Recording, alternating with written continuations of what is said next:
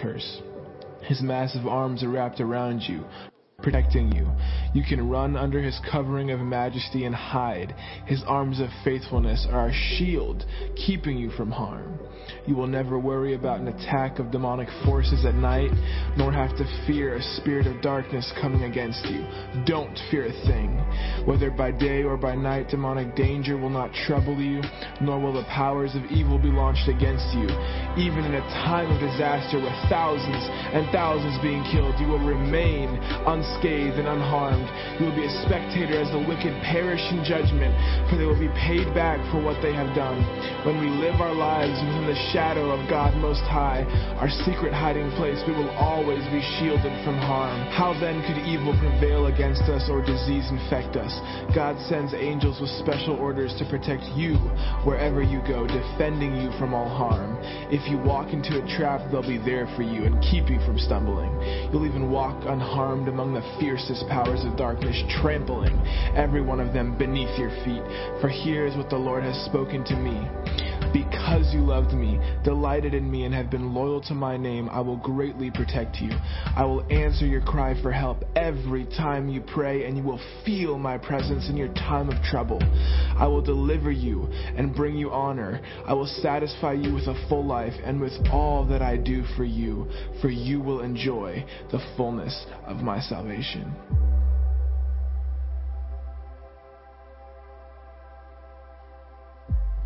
When you abide under the shadow of Shaddai, you are hidden in the strength of God Most High. He's the hope that holds me and the stronghold to shelter me, the only God for me and my great confidence. He will rescue you from every hidden trap of the enemy. He will protect you from false accusation and any deadly curse. His massive arms are wrapped around you, protecting you. You can run under his covering of majesty and hide. His arms of faithfulness are a shield, keeping you from harm. You will never worry about an attack of demonic forces at night, nor have to fear a spirit of darkness coming against you. Don't fear a thing. Whether by day or by night, demonic danger will not trouble you, nor will the powers of evil be launched against you. Even in a time of disaster with thousands and thousands being killed, you will remain unscathed and unharmed. You will be a spectator as the wicked perish in judgment, for they will be paid back for what they have done. When we live our lives within the shadow of God Most High, our secret hiding place, we will always be shielded from harm. How then could evil prevail against us or disease infect us? God sends angels with special orders to protect you wherever you go, defending you from all harm. If you walk into a trap, they'll be there for you and keep you from stumbling. You'll even walk unharmed among the fiercest powers of darkness, trampling every one of them beneath your feet. For here is what the Lord has spoken to me. Because you loved me, delighted in me, and have been loyal to my name, I will greatly protect you. I will answer your cry for help every time you pray, and you will feel my presence in your time of trouble. I will deliver you and bring you honor. I will satisfy you with a full life and with all that I do for you will enjoy the fullness of my salvation.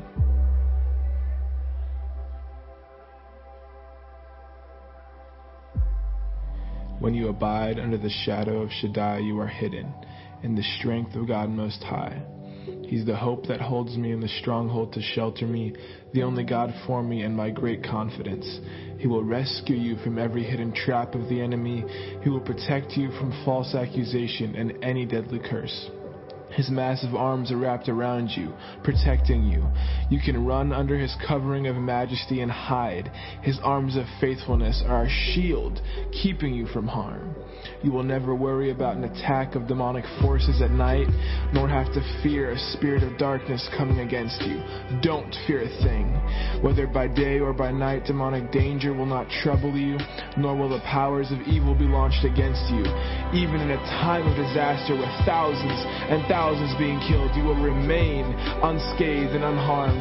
You will be a spectator as the wicked perish in judgment, for they will be paid back for what they have done. When we live our lives within the the shadow of God Most High, our secret hiding place, we will always be shielded from harm. How then could evil prevail against us or disease infect us? God sends angels with special orders to protect you wherever you go, defending you from all harm. If you walk into a trap, they'll be there for you and keep you from stumbling. You'll even walk unharmed among the fiercest powers of darkness, trampling every one of them beneath your feet. For here is what the Lord has spoken to me. Because you loved me, delighted in me, and have been loyal to my name, I will greatly protect you.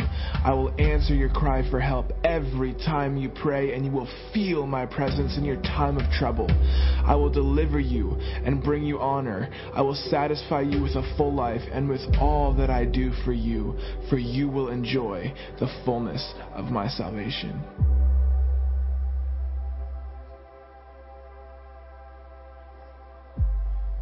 When you abide under the shadow of Shaddai, you are hidden in the strength of God Most High.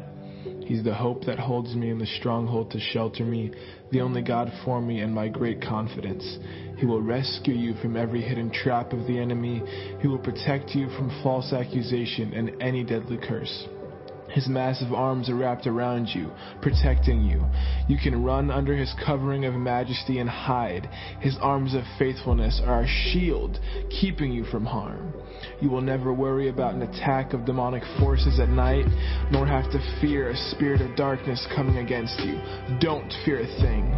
Whether by day or by night, demonic danger will not trouble you, nor will the powers of evil be launched against you. Even in a time of disaster with thousands and thousands being killed, you will remain unscathed and unharmed. You will be a spectator as the wicked perish in judgment, for they will be paid back for what they have done. When we live our lives within the shadow of God Most High, our secret hiding place, we will always be shielded from harm. How then could evil prevail against us or disease infect us? God sends angels with special orders to protect you wherever you go.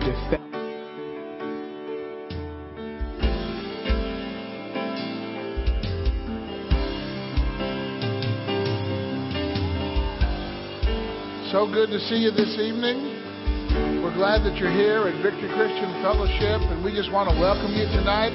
If you're watching online, we say welcome to you as well.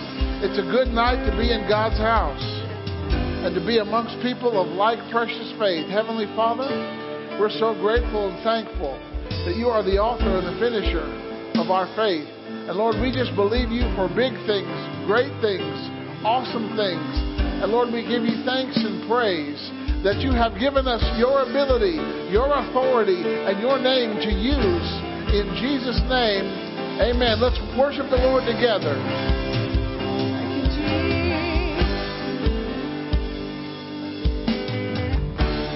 Worthy is the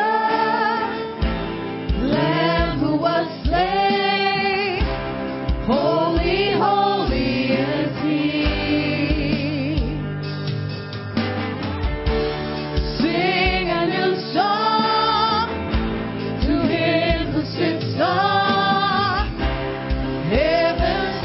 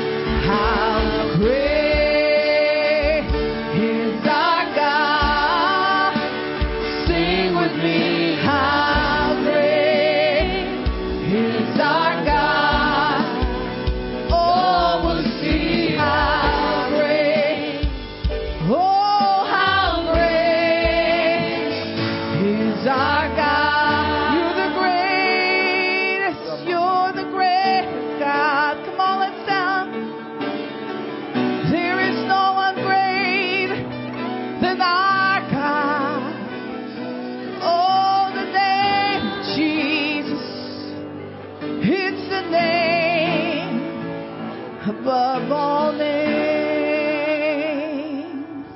Oh, yeah. Oh, hallelujah, Lord Jesus. We worship you in Our this God is place. great. Yeah. Hallelujah. A great God is worthy of great praise. Hallelujah. Oh, we bless your holy name. You're great In this and place, Lord mighty. Jesus. Fill this place with your presence. Oh, we honor and glorify you, Lord. We acknowledge you in all of our ways, that you may direct our path. Oh, yes, Lord. Oh, hallelujah, Lord. Oh, yeah. You are in this place, mighty You God. are mighty God. Your power is present to heal In this and to place save tonight. and to deliver and to Oh, touch yeah. and to lift up and to fill. In this place. Hallelujah. Right here in this place. Oh, thank you, Lord your Jesus. anointing. Thank you, Lord Destroys Jesus. the yokes of the Thank you, enemy. Lord Jesus. Yeah. Hallelujah. Right here in this room. Glory to God. Oh, in this place. Here in this atmosphere, oh God. It's your anointing. Oh, in the name of Jesus. With the blood that was shed on Calvary.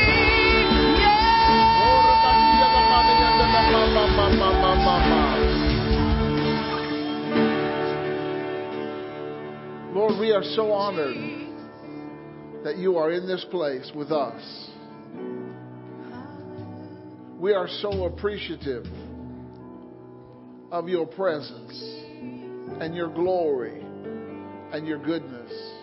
And Lord, we thank you that you speak to us.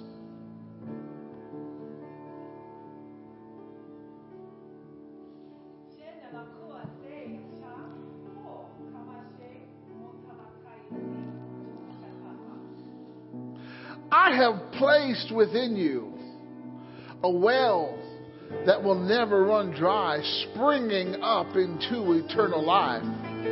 Drink from that well when you're weary. Drink from that well when you're weak. Drink from that well and you will find refreshing and you will find blessing because I have given it to you. Hallelujah. Oh, thank you, Lord. Bless your holy name. Amen, amen, amen. Oh, amen. You may have your seats. What a great and wonderful night to be here. Glory to God. We're glad that you're here. And if you're watching, we're glad you're watching. Whenever you watch this, share it with your friends. Like it. Hallelujah. Just want to let you know, men, can I get a whoo from the men?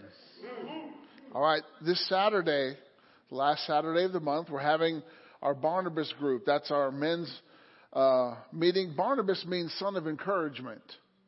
And we want to encourage men in their faith. We want to encourage men in victory. Amen. We want to encourage men to be champions for God. So this Saturday at 8:30 a.m. Wow, we're already at the end of May. Oh, glory to God. So come out, men. We eat good, we fellowship richly, and we have a great time. So 8:30 Saturday, just come on. Hallelujah. Amen. And of course, you can give tonight anytime that you so desire, anytime during the service. You know, giving is your part for keeping your covenant that God made. Amen. And God established the rule of taking care of his house and taking care of his things and doing his work through giving. Amen. And God will never force you to give, but he gives you the opportunity to give. And he promises blessing in return. So I declare, Father, that tonight every giver is a blessed giver. I speak the blessing over them, that God's face would shine upon them. He would be gracious to them and give them peace, nothing missing, nothing broken. And Lord, you will bless them indeed. And I thank you, Lord, that they are blessed. In Jesus' name, amen. Hallelujah. Well, tonight, you have entered the recovery room. And God has anointed you to recover what was lost. You know, in this world, we can experience loss. And there's an enemy that we have who his main purpose is to steal, kill, and destroy. Oh yeah, so we want to dismiss the kids. I've been away for a week. Hallelujah. I'm kind of wound up. So we're going to dismiss our kids for our kids' lives. So kids, have a good class. I want to thank Pastor Nelson and Reverend Steve Hoffman for filling in for us while we were gone. We were celebrating graduation at Rhema and other things, and it was good to see Gabriel and Sean, hallelujah, and Kelly and Zach, praise God. We got a lot invested in Rhema, amen? So, but it's good to be back, hallelujah. See, I'm in the recovery room. Say, God has anointed me to recover anything that was lost. Yeah, you're anointed to recover what was lost. See, we have an enemy whose purpose is to steal, right? He wants to steal stuff from you. He wants to steal your time. He wants to steal your resources. He wants to steal your energy so that he can kill you and ultimately destroy you. Right? He can't kill or destroy unless he can steal from you. And he will try to steal, but we got a God who's a recovery specialist.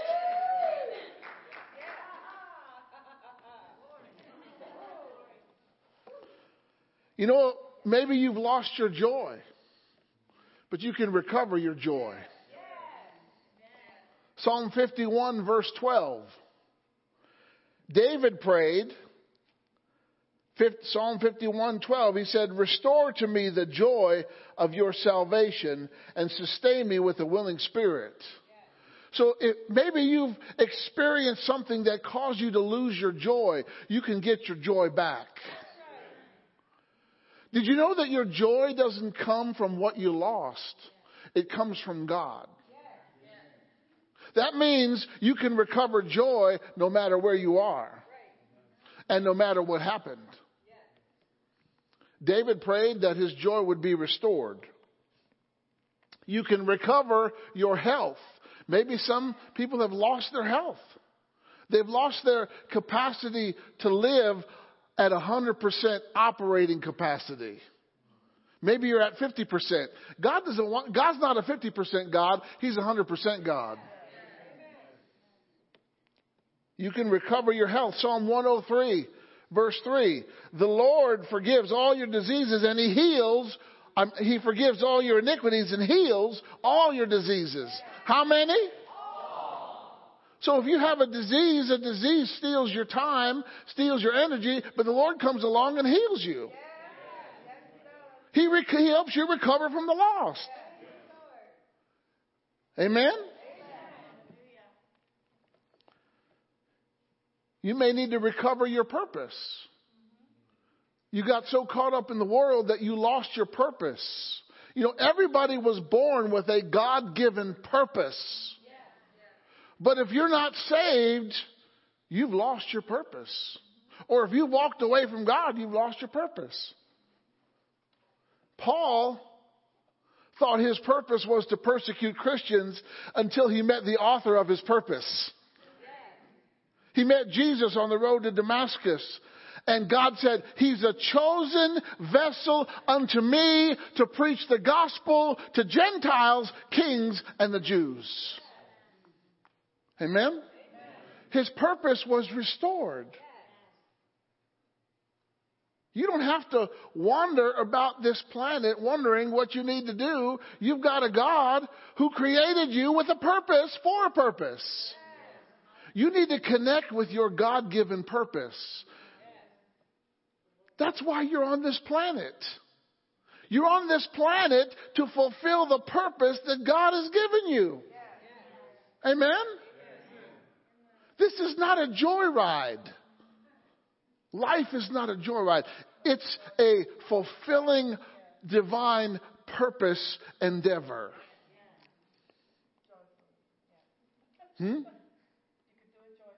Yes. You can recover your insight in 2 Kings 6:17. 2 Kings 6:17. Elisha prayed for his servant who couldn't see the protection that was around Elisha. He said, Lord, I pray that he would open his eyes to see. His insight was recovered. And when his eyes were opened, he saw something that was there, but he just couldn't see it. But once his eyes were open, he saw chariots of fire around Elisha. I'm going to get around Elisha. Amen? But something was there, but he just couldn't see it. He needed his eyes open to see it. God's an eye opener, God. Amen? Oh, maybe some are weak. Guess what? When you're weak, you can recover your strength. Strength is renewable energy. In Isaiah chapter 40, verses 28 to 30, it says, wait on the Lord and you shall renew your strength. That means you came to the Lord when you were weak. See, this world, just getting in the activities of the world can wear you out. But God will strengthen you. You can recover strength. If you've lost strength, you can recover strength. Amen? How many know that you can recover life? If you've lost a life, you can recover life. Why? God's the author of life. He said in 1 Corinthians 6:11, he said, you've been washed, you are sanctified and justified in the name of the Lord Jesus Christ and the Holy Spirit. He's given you new life. You are a new creature. Life can be renewed. How many's ever seen a person that flatlined, but then they had some power attached to them and they came back? Amen? If you've lived a whole humdrum life, you can live an exciting life. God will help you recover excitement in your life. You know that you can recover if you've lost your way. You can recover your way because Jesus is the way, the truth, and the life. Some people need to recover their way. Amen? It's okay to make a U-turn when you're going the wrong way. God has put a change of direction in His plans. If you're going the wrong way, you can turn around and go the right way. If you're on the wrong track, you can get on the right track. Hallelujah. Maybe you've lost your dreams or your desire or your destiny, but God can recover dreams. He can recover that desire that you once had but don't have anymore. It can be gotten again. In Joel chapter 2, verse 25, he says, I will restore to you the years that the locusts have eaten, the cankerworm and the caterpillar and the palmerworm, my great army which I sent among you, and you shall eat in plenty. God is a restorer of dreams, desires, and destinies. There are things that eat at your dreams, but God can restore a dream. He said, you shall eat in plenty and be satisfied and praise the name of the Lord your God that has dealt wondrously with you. And my people shall never be ashamed. Can you say amen? We don't ever have to be ashamed in following God. There's nothing to be ashamed about. Matter of fact, we need to be more bold about it.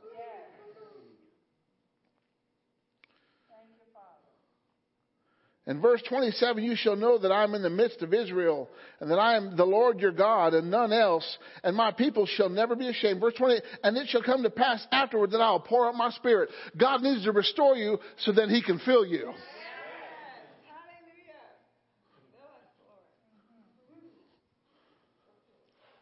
I want to talk to you tonight about a man in the Bible that suffered a loss, but he recovered quickly. Say quickly.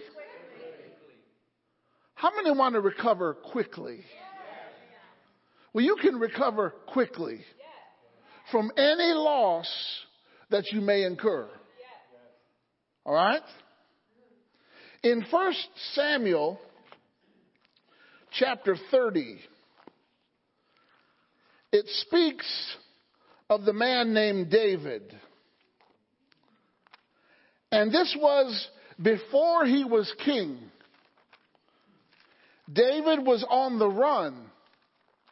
He was a fugitive who was running from Saul because Saul was jealous.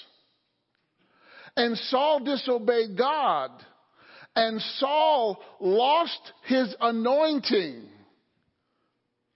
And because he lost the anointing of God, an evil spirit filled the void, and he tormented Saul, and he put it in Saul's heart that he wanted to kill David, because Saul heard that Saul killed his thousands, but David killed his 10,000s, and that drove Saul crazy. You know, the devil attracts crazy. And David had these men who were depressed, disheartened, and in despair got to David. They were in debt, in despair, and disheartened. But they became mighty men. And they did great exploits. So David, he thought in his heart, in 1 Samuel 27:1, 1 Samuel 27:1, it says this, that David decided in his heart. He said, David said in his heart, I shall now perish one day by the hand of Saul. There's nothing better for me that I should do. There's nothing better for me than that I should speedily escape into the land of the Philistines, and Saul shall despair of me. To seek me any more at any coast of Israel, so shall I escape out of his hand. You know, David just wanted to find relief. He was tired of running here, running there, although Saul could never catch him. And David refused to kill him because he honored, even though Saul was not anointed, he was still in the position. As far as David was concerned, he was the anointed king, and he was going to honor that no matter how Saul behaved. Okay, and he did. So the news got to Saul that David was in the Philistines, so Saul didn't pursue him anymore. Okay? So now he got relief. And David had sided himself with the king of Gath. You know who was from Gath? Goliath was from Gath. But David had sided himself with the king Achish, who was the king of Gath. And David and his 600 men, they lived there.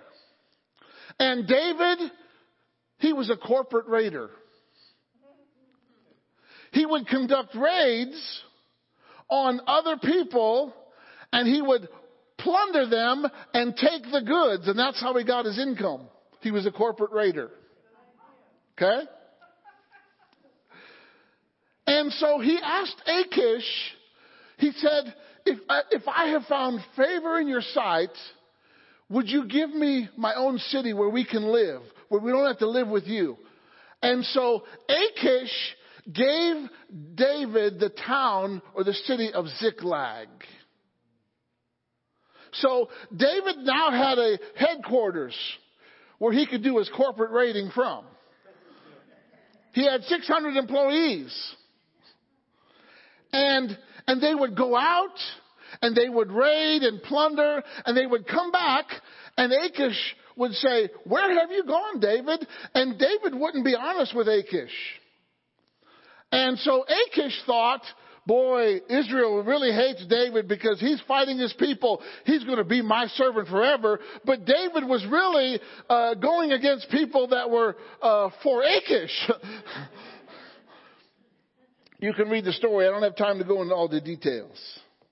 So one day, David was gathered with Achish because the Philistines were going to fight against Israel. And the lords of the Philistines, they said, oh, no, we don't want David here because he may turn against us in the battle. Tell him to go home. So Achish told David that you need to go because the lords they don't really trust you. He says, you've done nothing wrong. I believe in you, but you need to go. So David and his men headed back 3 days back to Ziklag. And let's pick up the story in 1 Samuel chapter 30. 1 Samuel chapter 30, verse 1. This is a recovery class tonight. And you're going to learn how to recover quickly. You don't have to have 10 steps to recover quickly. You can recover. You make a decision that you're going to recover. You can recover now.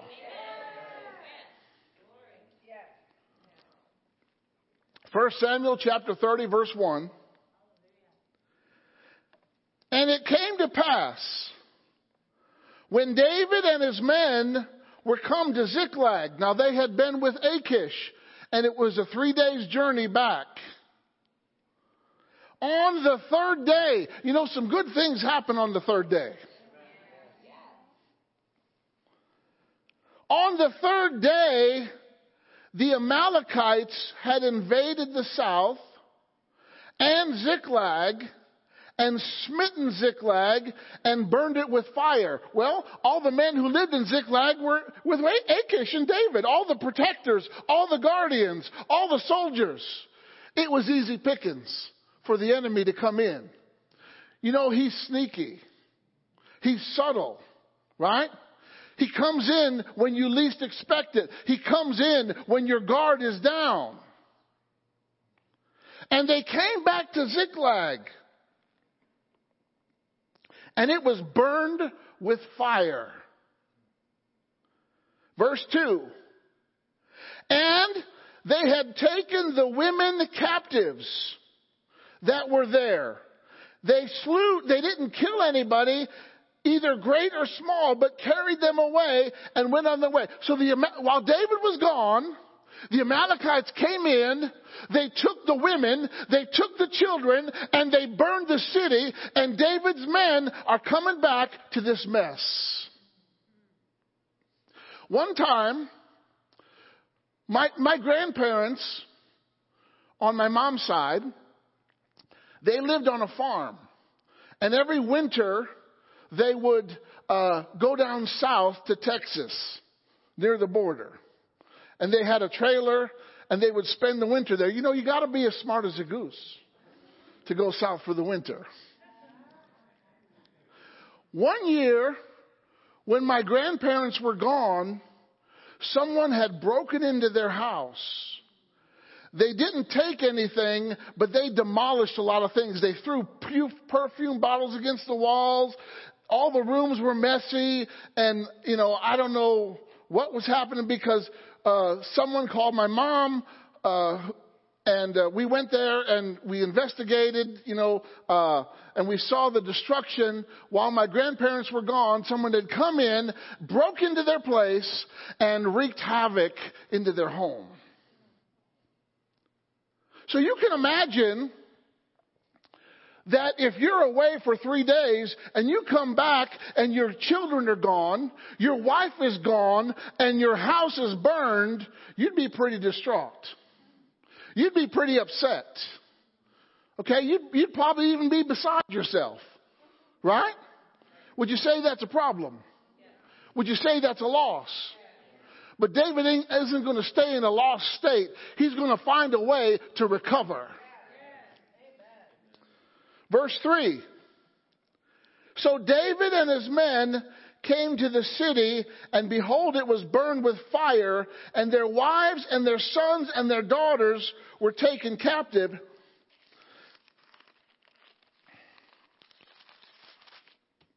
Verse 4, then David and the people that were with him lifted up their voice and wept until they had no more power to weep. Because they didn't know what happened. You know, they didn't see the bodies. They just saw the smoke, the smoldering buildings. Maybe there was a few flames left. And they come, and it's like their heart was tore out. Because they're suffering this loss. And they didn't know it was happening. They came into it. And there it was. The loss. And they wept. They were distraught. They were emotional. They wept until they couldn't weep anymore. That's some weeping. They were wailing. They were carrying on. They lifted up their voice. Verse 5. And David's 2 wives were taken captive. Ahinoam, the Jezreelitess, and Abigail, the wife of Nabal the Carmelite. And David was greatly distressed. Everybody say greatly distressed. We could all say at one point in our life, maybe we felt the same way. Maybe we experienced something that we were greatly distressed. Amen? Can I say amen?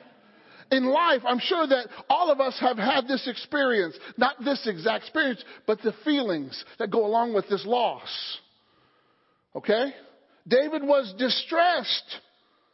For the people spoke of stoning him. He was their leader. He was their champion. They made their way to him. He led them to battle after battle, victory after victory, overcoming after overcoming. But now they wanted to stone him. Because when your grief takes over and you get into the natural, you want to lash out at the person who's there. Right? Maybe that'll alleviate the pain. Maybe that will fill the void in my heart. Let's just take care of the leader. So the people spoke of stoning him. David had no one. Everybody say no one. But he wasn't alone. You may feel like you have no one, but you're not alone. Because you've got someone. Say, I've got someone.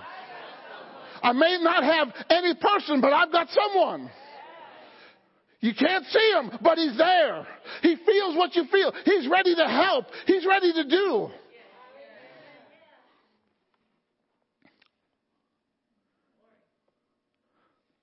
So the soul of all the people was grieved. Every man for his sons and for his daughters. But David encouraged himself in the Lord. You can find encouragement in God when you experience a loss, when you experience something that produces sorrow, that produces mourning. It can turn around. You don't have to stay in the mourning state. You don't have to stay in the grieving state. It can turn around. David refused to stay in the grieving state. Look. There are some things when you lose, it's okay to grieve. You just don't want to grieve too much or too long. Amen? It's okay to grieve. Jesus wept. Oh, real men don't cry. Jesus is the most realest man you'll ever meet, and he cried. So get that false theology out of your mind. Jesus cried. Say, Jesus cried. He wept at Lazarus' tomb. Shortest verse in the Bible, by the way. 2 words. Jesus wept. That's a verse in the Bible. Recorded for eternity. The man who took the nails in his hands and feet and the whipping on his back and the crucifixion. He wept. It's okay to cry. Look at your neighbor and say, it's okay to cry. But you got to make a decision that you're going to get out of that mess. And if you don't have anybody else around you, you have got the Lord. People aren't your answer anyway. David encouraged himself in the Lord. He got strength from God. He was in a weakened state. He wept until he couldn't weep anymore. You know, when you weep and you can't weep anymore, you're in a weakened state. You don't feel like doing nothing. Am I right? But yet, he told his body, you're going to encourage yourself in the Lord. Because the Lord is my strength. The Lord is my helper. Though heaven and earth be removed, I will call on the name of the Lord.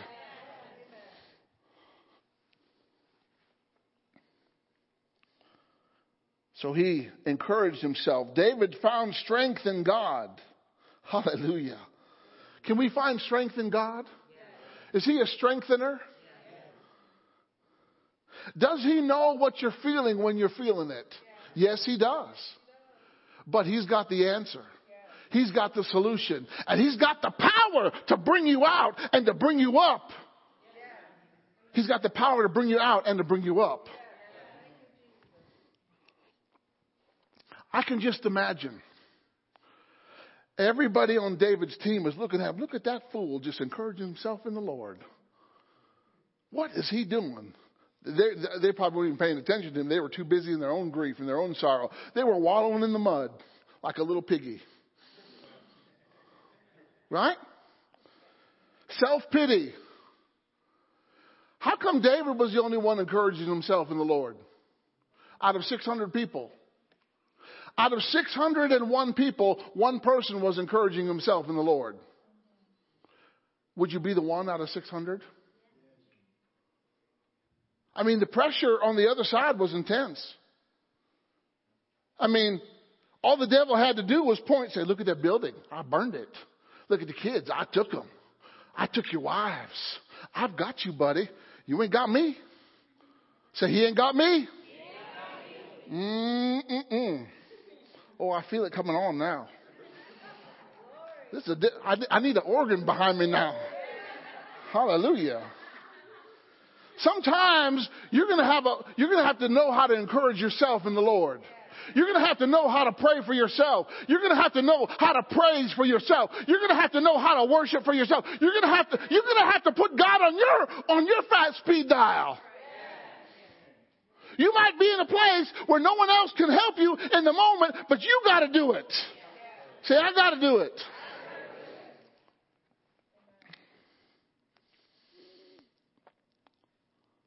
So, look at verse 7. David said to Abiathar, the priest, how many know you got to tap into the priestly anointing? You are a priest and a king, by the way. God made you a priest and a king. Say, I'm a priest and a king. What does that mean? King operates by authority and a priest knows how to pray. Do we got some priests in here that know how to pray? Do we got some kings in here that can exercise and walk in their authority? You need both, the king and the priest. David was both. Why? Because it shows it right here. He says, bring me an ephod. An ephod was only something that a priest could wear. But God allowed David, the kingly priest, to wear an ephod. How many know that when you're under stress, there's some things that you can put on? Amen? You can put on the new self that's created in Christ Jesus. You can put on the full armor of God. You can put on Christ, the anointed one, and his anointing. Those are things. You can put on a garment of praise for the spirit of heaviness. When you're heavy and you're down and you don't feel like doing, you got to put on that garment of praise. And once you put on, your hands spring up. It's like put a spring in your step. You put on that garment of praise. Whoa! Praise the Lord. Hallelujah. Glory to God. And sorrow starts to dissipate and flee. So David, bring me an ephod. And Abiathar brought it there, the ephod, to David. And how many know we got to put on love? We got to put on compassion. Hallelujah. Isaiah 61:3 talks about the garment of praise for the spirit of heaviness. Did you know that there's a spirit of heaviness? The only thing that can deal with heaviness is praise. You can't wish heaviness away. You've got to praise it away. Whoo, praise is like an atmosphere that stinks and you spray some Febreze in the atmosphere. It makes the stink go away. Praise makes the heaviness go away. If you came in here tonight heavy, your answer is praise. You start praising God and you'll feel lighter and lighter and lighter. Okay? So, David's got the ephod. He puts on Christ. Christ is our high priest.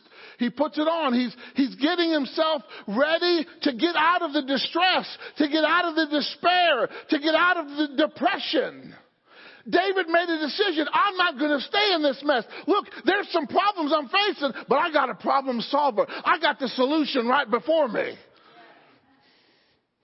Hallelujah. Verse 8. And David inquired at the Lord. What does that mean? He asked. Everybody say ask. A-S-K. Not the food producer, but the key to getting out. And the key to recovery is prayer. David, who did he inquire of? Inquiring minds want to know. He didn't inquire the National Enquirer. He inquired of the Lord. And notice he asked two specific questions. Okay? David is looking how he can solve this problem. He's not looking into magnifying the problem. So David inquired at the Lord saying, question number one, shall I pursue after this troop, after these people who took my wives, who took my children, who took my home? See, when something happens to you, that's an attack of the enemy. You don't sit on your duff. You stand to your feet and you get ready for action.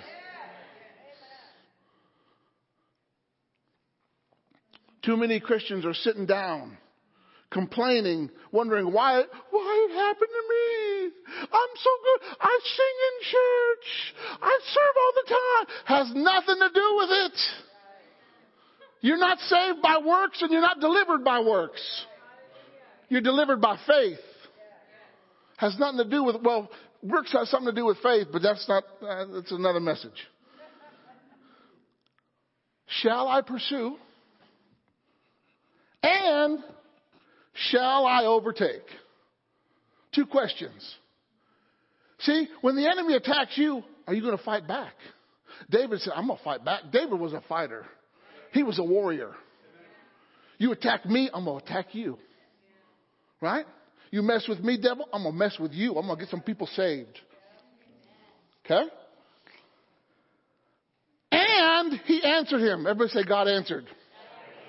If you want to know an answer from God, all you got to do is ask. Right? Pray. Everybody say pray.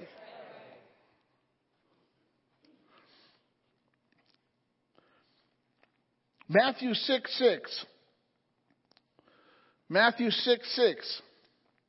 It says, when you pray, go into your most private room. Does that sound like anybody else is there?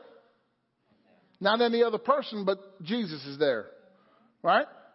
Close the door and pray to your Father who is in secret. Why? He has a secret place. See, it's in prayer that you go to the secret place. There's a secret place that believers can go. Right?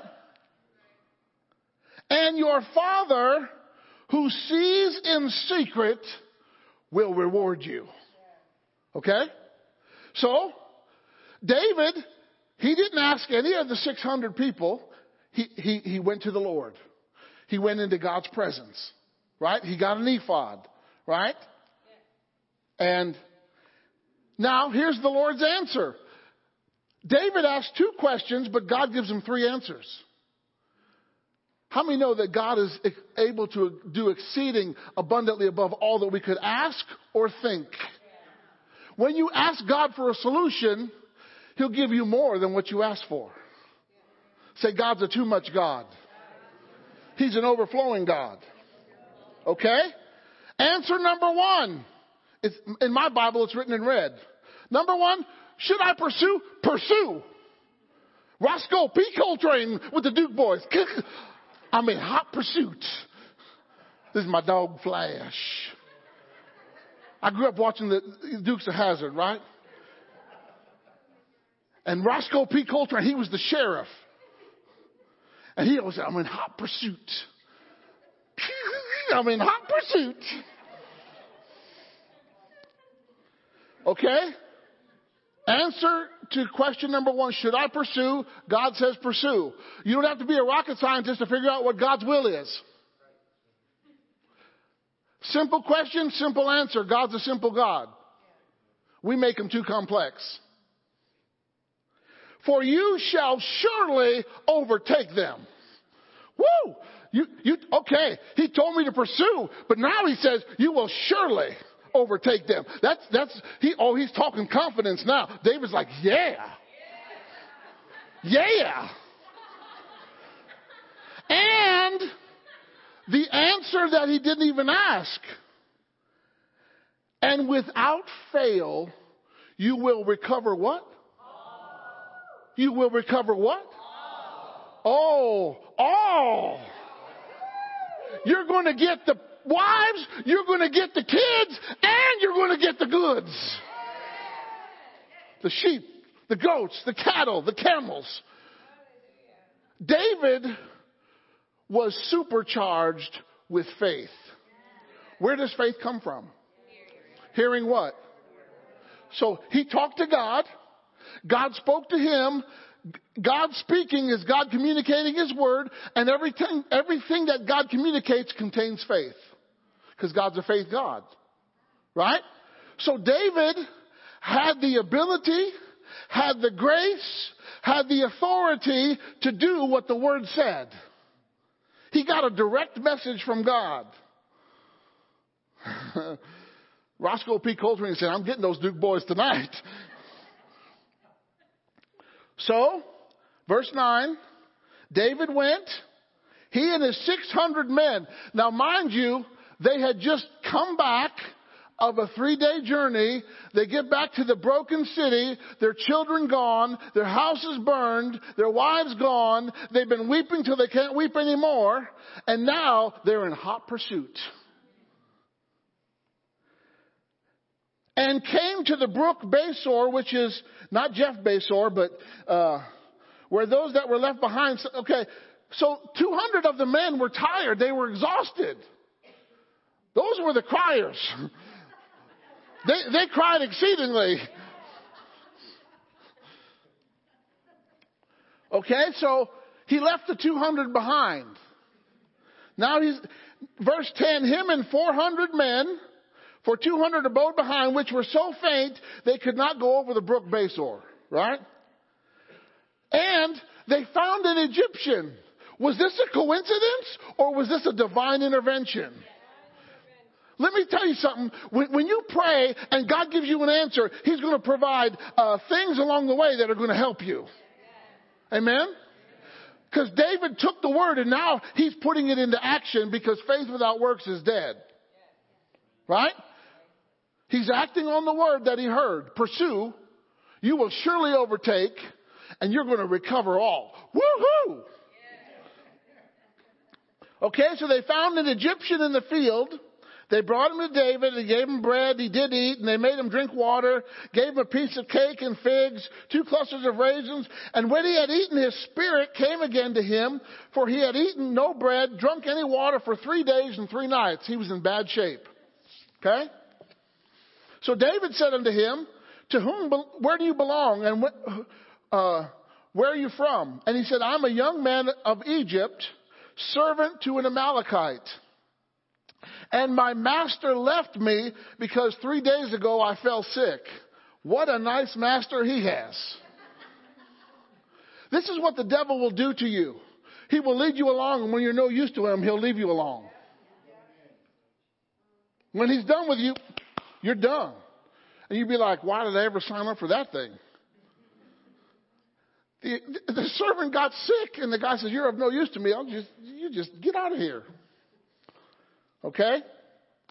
So, verse 14, we made an invasion upon the south of the Cherethites and upon the coast which belongs to Judah and upon the south of Caleb, and we burned Ziklag with fire. Okay? Verse 15, and David said to him, can you bring me down to this company? And he said, swear unto me by God that you will neither kill me nor deliver me into the hands of my master, and I will bring you down to this company. God put a divine intervention. He's going to get him right to this problem is being solved quickly. This recovery is happening quickly. David didn't take 12 steps to recover. I'm not knocking that. I'm just saying we make it so hard. All we have to do is put faith in God. He'll give you the answer and you go. That's it.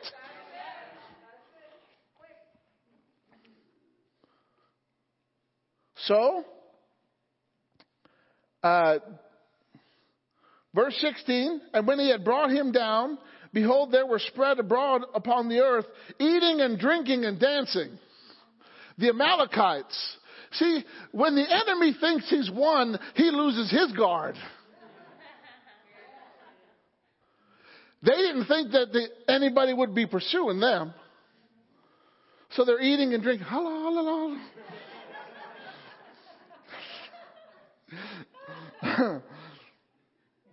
And dancing because of the great spoil.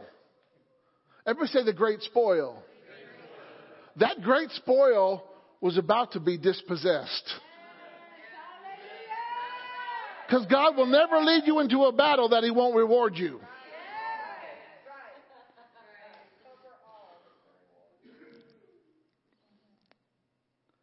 So, verse 17, David smote them from twilight even unto the evening of the next day.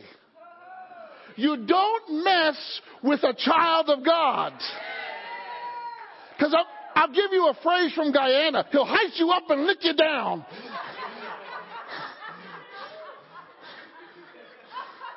The enemy is no match for a child of God.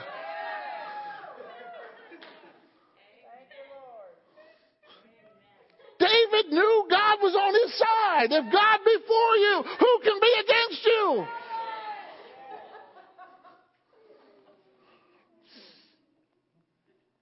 From the twilight to the evening of the next day. That's some serious carnage. There escaped not a man of them, save 400 young men which rode upon camels and fled. And look at verse 18. David, what? What did the Bible say? David recovered what? He recovered all. Say, I'm recovering all tonight. My strength, my health, my finances, my joy, my peace, my tranquility. I'm recovering it all.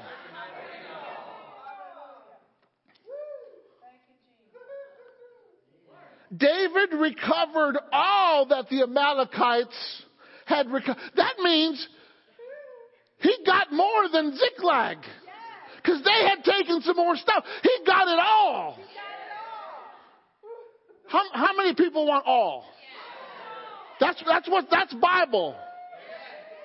God's not telling you to take some. He wants you to take all. He wants you to recover all. It's a recovery room tonight.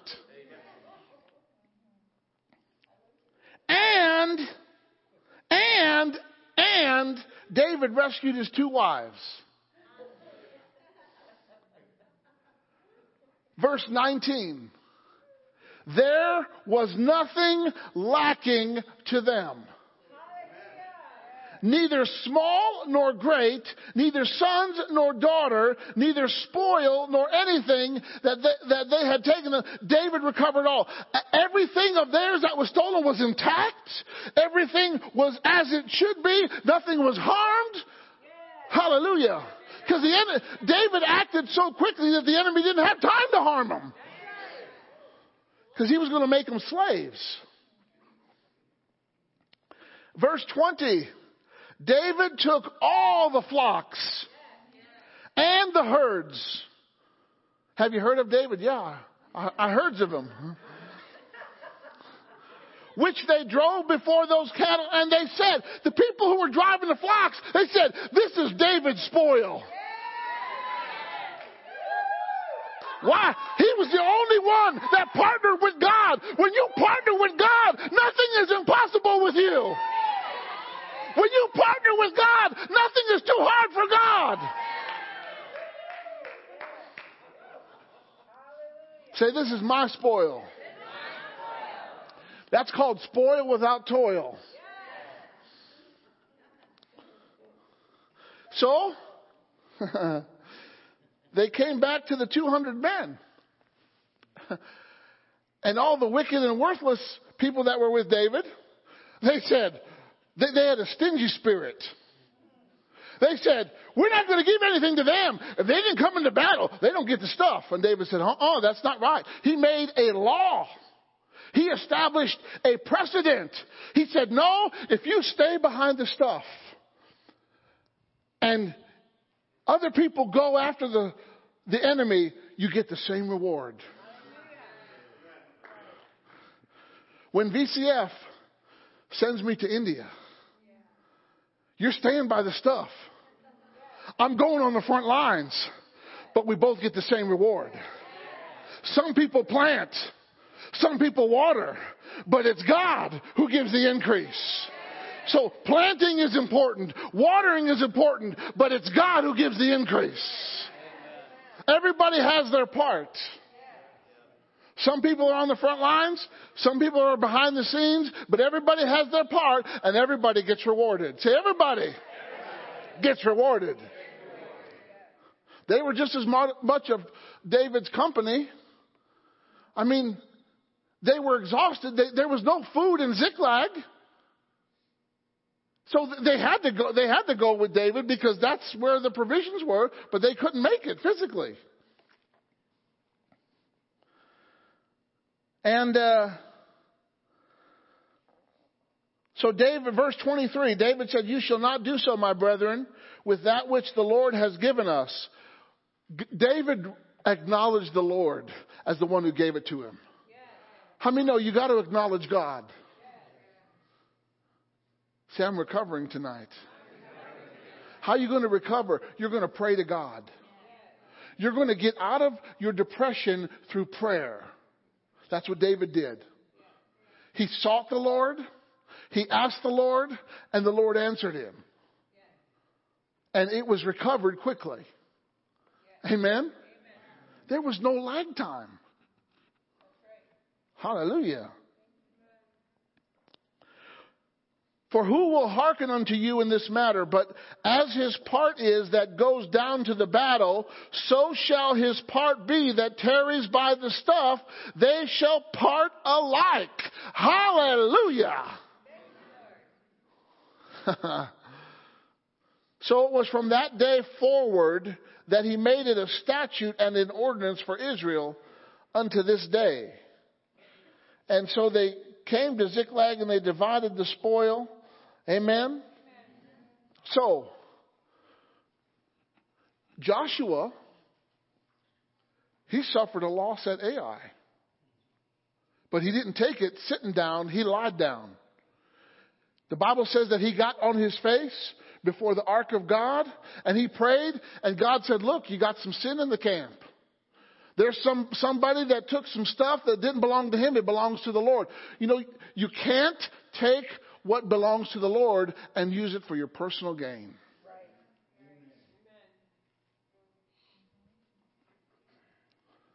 I'm not going to go in all the story of... So when Joshua went to Ai, they said, oh, you only need to send 2,000 to 3,000 men. So they sent 3,000 men because Ai was small. And the Israelites who had just conquered Jericho, they came to Ai. They got their little butts whooped. Ai killed 36 men and ran them out of the city and was smoting them as they were running. And so what does Joshua do? He gets before the Lord. He gets into the presence of God. He inquires of God. God told him what you need to do. You need to cleanse the camp. And found out that Achan had taken some of the gold, some of the silver, and he buried it in his tent. He did it. He took it and he hid it. It was a secret sin, but it affected the whole camp. But after they dealt with the sin, God had a plan of victory. Amen? So Joshua turned around and defeated Ai. You might be like Samson, who lost his strength, lost his sight, and lost his love. But he was at a grinding wheel. And the Bible says something amazing. His hair began to grow. You guys are getting some miracle grow tonight. And as his hair began to grow, what did he do? He prayed. He said, God, give me strength one last time, that I may take vengeance on the Philistines for plucking out my eye. And who does vengeance belong to?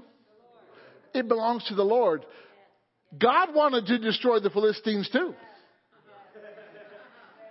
So, guess what? Samson prayed. He got strength. He told the boy to put him by the pillars. And he pushed and he killed more Philistines in his death than he did in his life in one moment. Amen? What was his key to recovery? Prayer. All right? Peter, who denied knowing the Lord 3 times.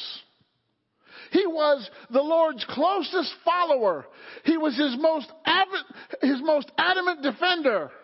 Peter, who got out of the boat and walked on water. Peter, who was on the Mount of Transfiguration. Peter, who was in the room with Jairus' daughter.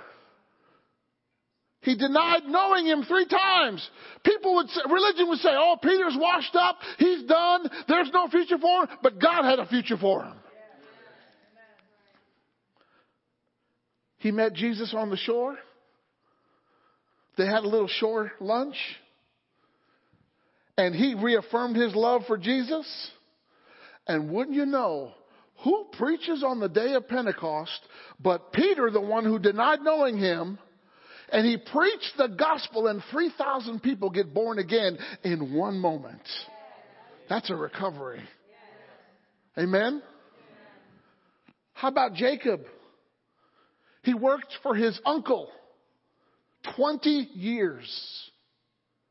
He worked 14 years for his first wife. Because he ended up with the second wife that he didn't want. So he had to work another 14 years. Then he just added 6 more years to it. But in that 20 years, Laban changed his wages 10 times. You know he wasn't getting a raise. Amen? I'm frustrated with this company. They don't respect me. They don't pay. Maybe you need to change you. Jacob had a vow with God before he ever got to Laban. You know, Jacob vowed to tithe. He said, Lord, if you bring me back home safe, if you clothe me and you feed me, I will give you all. I'll give you a tithe of all. Jacob was a tither. He became a tither before he met Laban. Now let me tell you something. God gave Jacob a dream on how to multiply sheep with peeled sticks, peeled bark. Right? Like a barber's pole. And he put the peeled bark before the sheep who were strong. And he didn't put it before the sheep that were weak. So Jacob got all the strong sheep. Ooh. But Laban ended up with all the weak sheep. And Laban's sons in Genesis 31, they said, Jacob has taken all of our wealth. He went from having his wages changed 10 times in 20 years to being more wealthy than his employer. You talk about a recovery? Jacob recovered all, didn't he? I'll give you one more. Hallelujah. One more quick recovery. Esther. The Jews had a law against them that was going to annihilate them, destroy them. Who do you think was behind that? The devil, because he seeks, steals, kills, and destroys. And Mordecai heard about it. Mordecai, he did something good for the king. And it was recorded in their history books. And when he heard that the decree had been signed, he went to the gate. He put on sackcloth and ashes, because you couldn't go in the gate with sackcloth, but you could be outside the gate. So he was outside the gate with sackcloth, ashes, carrying on. Esther's like sending servants out to put clothes on him. And he's like, tell Esther this is what the deal is. She said, well, I can't go before the king because I haven't been summoned. So what did she do? She fasted and she prayed. She said, tell all the Jews to fast and to pray. I'm going to fast. I'm going to pray for 3 days. Right? And for 3 days, they're fasting and praying and seeking God. And God gives an answer to Esther. She goes before the king. She says, if I perish, I perish. I'm going before the king. See, she came out of that prayer closet with boldness, with confidence, with a fierceness. She did not fear death. And so Mordecai went from weeping and wailing to rejoicing, because Esther went before the king showed her favor, right? Haman, who built a gallows for Mordecai, got hung on his own gallows. Can you say amen? And the king gave Mordecai all of Haman's house. That means he gave him all of his goods, all of his possessions, all of his bank accounts, all of his shoes, all of his closets, all of his robes, all of his donkeys, all of his horses, all of his chariots. Mordecai took possession of the person who wanted to kill him. Hallelujah. And the Jews were saved from annihilation. And in Esther 9, they said, this day is a day of rejoicing. Because he turned our mourning into joy. God's about to turn your mourning into joy tonight in the name of Jesus. He'll turn your sorrow into dancing. Some of you just need to move your feet. Hallelujah. Now, I know that God gave me this message for a reason. Some of you came here tonight. You're down. You were feeling out of place. You were feeling overwhelmed. You were wondering how it's going to work out. How's this problem going to solve? How am I going to recover what I lost? I did this. I did that. Doesn't matter. The blood is more powerful than what you did. The blood will cover. The blood will wash you. The blood will cleanse you. And you'll come out smelling like a rose. I know that there are some people in here tonight that fit that bill. Tonight, you can recover all. And you can recover quick. Amen? If you came in here weighted down and heavy, you can leave here free. You can leave here full. You can leave here satisfied. The Bible says He'll satisfy your mouth with good things. He'll set your feet a dancing. Hallelujah. You may have walked in moaning, but you'll leave rejoicing. Hallelujah. If that's you tonight, I want you to stand to your feet. And I want you to come up front in the name of Jesus. You don't have to be embarrassed. Tonight is your night. God gave me this message for you. Amen. There's some people in here that need to recover some things. You've lost some things. You've experienced heartache and pain. And tonight,